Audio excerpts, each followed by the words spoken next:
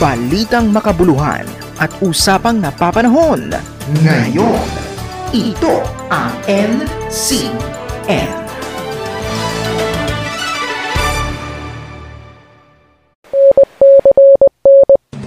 The views and opinions expressed by the host are those of his own and do not necessarily state or reflect those of his affiliations. Furthermore, the views and opinions of the guests do not necessarily state or reflect those of the host, the program, and the network.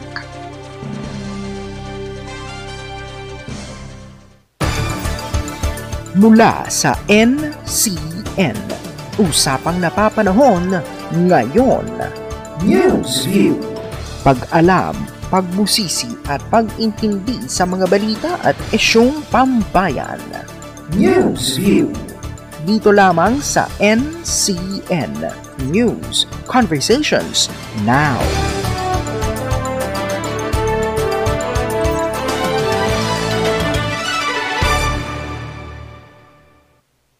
Newsview. Dito lamang sa NCN News Conversations Now.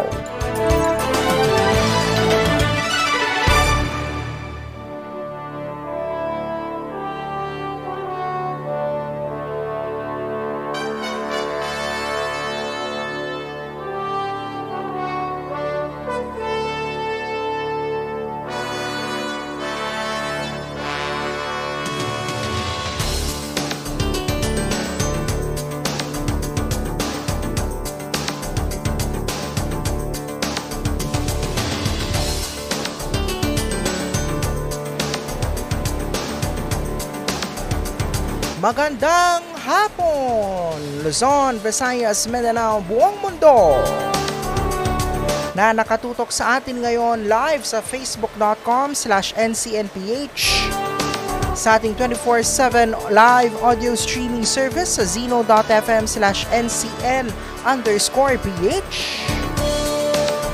at sa mga nakikinig on demand sa Spotify, Anchor, Zeno Radio app o sa inyong paborito podcast app. Welcome sa isa na naman pong edisyon ng ating palatuntunang Newsview na tumatalakay po sa iba't ibang mga balita at usapin at isyung pambayan.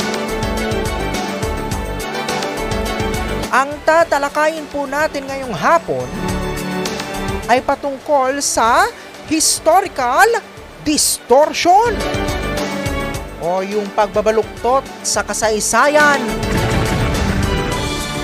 Pag-uusapan nun natin yan sapagkat meron nung isang pelikula na nagtatangka na baguhin ang kasaysayan na base raw di umano sa untold truth.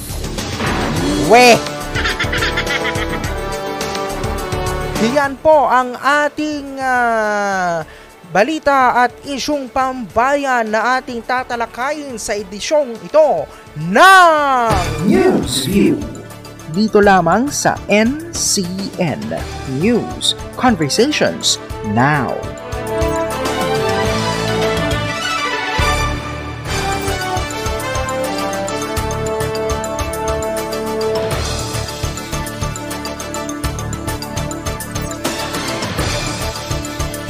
Sa panahon kung kailan mas nagiging accessible, mga kaibigan, ang impormasyon sa taong bayan, ay saka naman naglipa na ang pagyurak sa mga institusyon at mga eksperto pagdating sa pagkalap at pamamahayag ng katotohanan.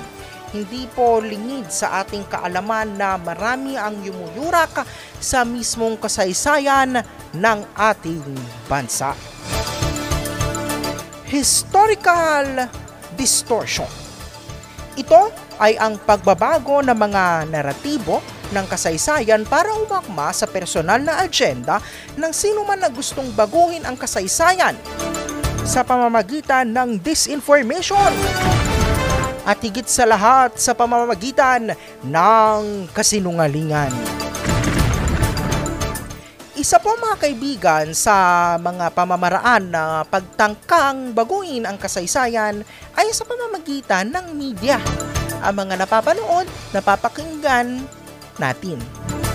Halimbawa na lamang mga kaibigan, sa darating na Agosto ay may ipapalabas na pelikula patungkol sa di umano ay sa tunay na kwento. Patungkol daw sa The Untold Truth.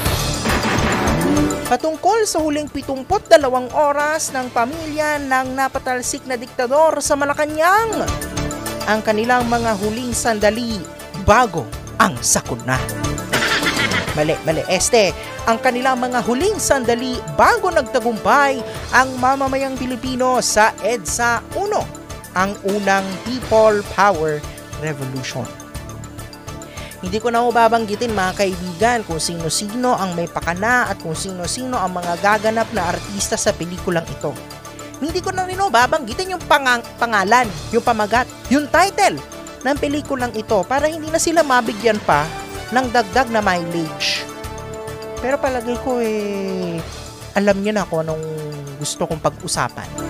Alam nyo na kung anong pelikula ito. Ngunit mga kaibigan, isa lamang po ang sigurado. Ang pelikulang ito ay isang malinaw at tahasang pagtatangka na baguhin ang kasaysayan para sa interes ng nasa puder. Alamin niyo kung sino nasa likod ng pelikulang ito. Ika nga connect the dots. Sino ba naman kasi ang magsasabi halimbawa na ang kasaysayan ay parang chismis? Ha? Aba? May naman history is like chismis daw. Anong klase? Ayan. O, pakita natin yung quote ha. Ayan. Direct full screen mo. Full screen. Yan. O, full screen na ha. O, ito yung quote. Hindi ko napapangalanan kung sino tong nagsabi nito. Pero ayon sa isang showbiz columnist, siya daw po ay isang bobang starlet. Ay, yung showbiz columnist ang nagsabi ho nun ha, hindi ako.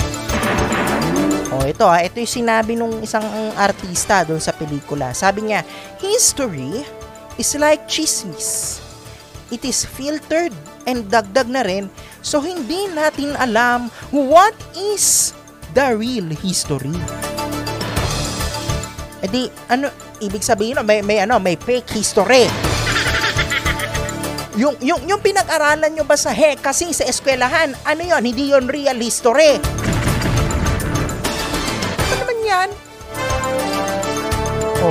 Ang kasaysayan ay maaaring nagsisimula sa chismis. Sige, fine.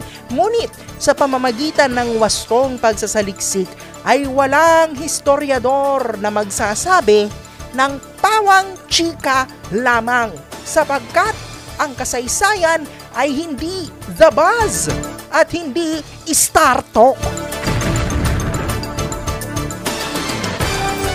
Kaya paano nangyaring histories like chismis? Heto pa.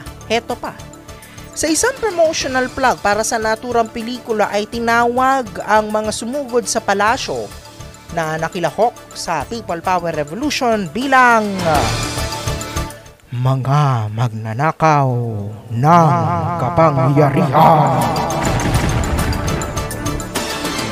Wow! Natawag pang magnanakaw, huy! Mawalang galang na lang Mawalang galang na.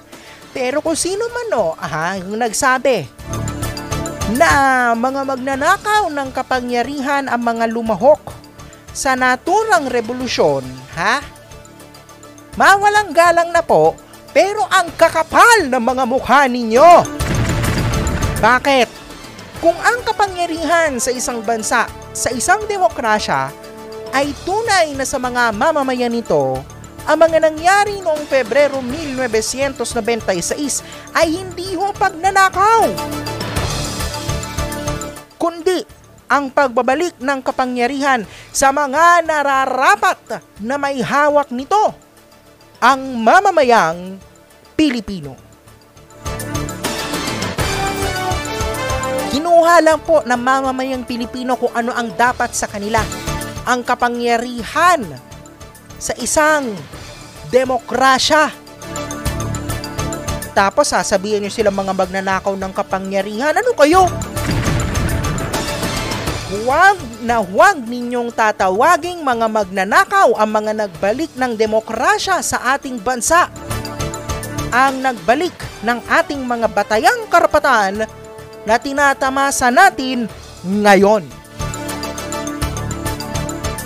Higit sa lahat, mga kaibigan, isipin niyo. Think about it.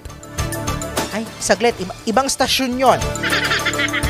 Pero higit sa lahat, isipin ninyo mga kaibigan, sino bang may makinarya? Sino bang may pondo? At sino bang may motibo na magpagawa ng isang pelikula tungkol sa di umano'y untold truth? Malinaw pa ho sa sikat ng araw na sa loob ng maraming dekada ay sinubukan nilang linisin ang kanilang imahen. Nagwagi na sila ngayong halalan 2022. Sa mundo ng mga doon na dapat tapos ang laban. Doon na tapos ang boxing. Ito na ang culmination ng kanilang linis imahe.